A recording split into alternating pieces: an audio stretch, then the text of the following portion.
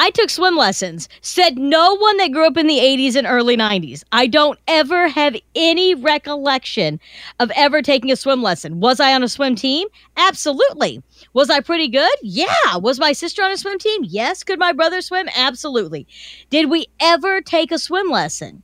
No. And I even asked my mom, Sarah Pepper Clay, Tyler here on Hot 96. I said, Mom, when we were little, did we ever take swim lessons? And she said she dropped us off at swim lessons at the city pool. And I was 4. And she, like, that's just how parents were. Yep. There you go. There's lifeguards. Here's some open water and no parental guidance. Get on in there. Lifeguards in the 80s, definitely smoking on the chair. All of them. Yes. So we get in there, and I remember walking in, and I for the life of me, up until my mom told me the story, thought I was there for swim team. Because I walked in, my sister went to the right, they had really cool swimsuits on, and they had these hats, and I was like, oh, wow, that's way cooler than these people over here.